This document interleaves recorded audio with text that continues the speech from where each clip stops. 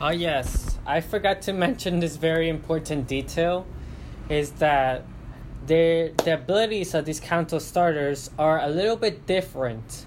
So the abilities, the one that you get to choose from the Isle of Armor has this regular ability.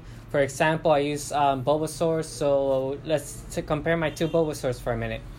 One has Chlorophyll, which boosts the speed stat on the sunlight, and the other one has Overgrow, which just is the same ability every grass starter has.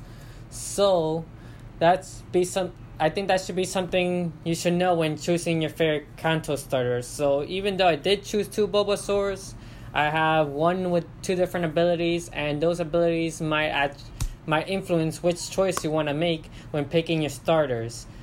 But yeah, I don't know the other abilities of the other starters. I didn't check that, but I mean, you can research that yourself and check it out and see what it is, so you can have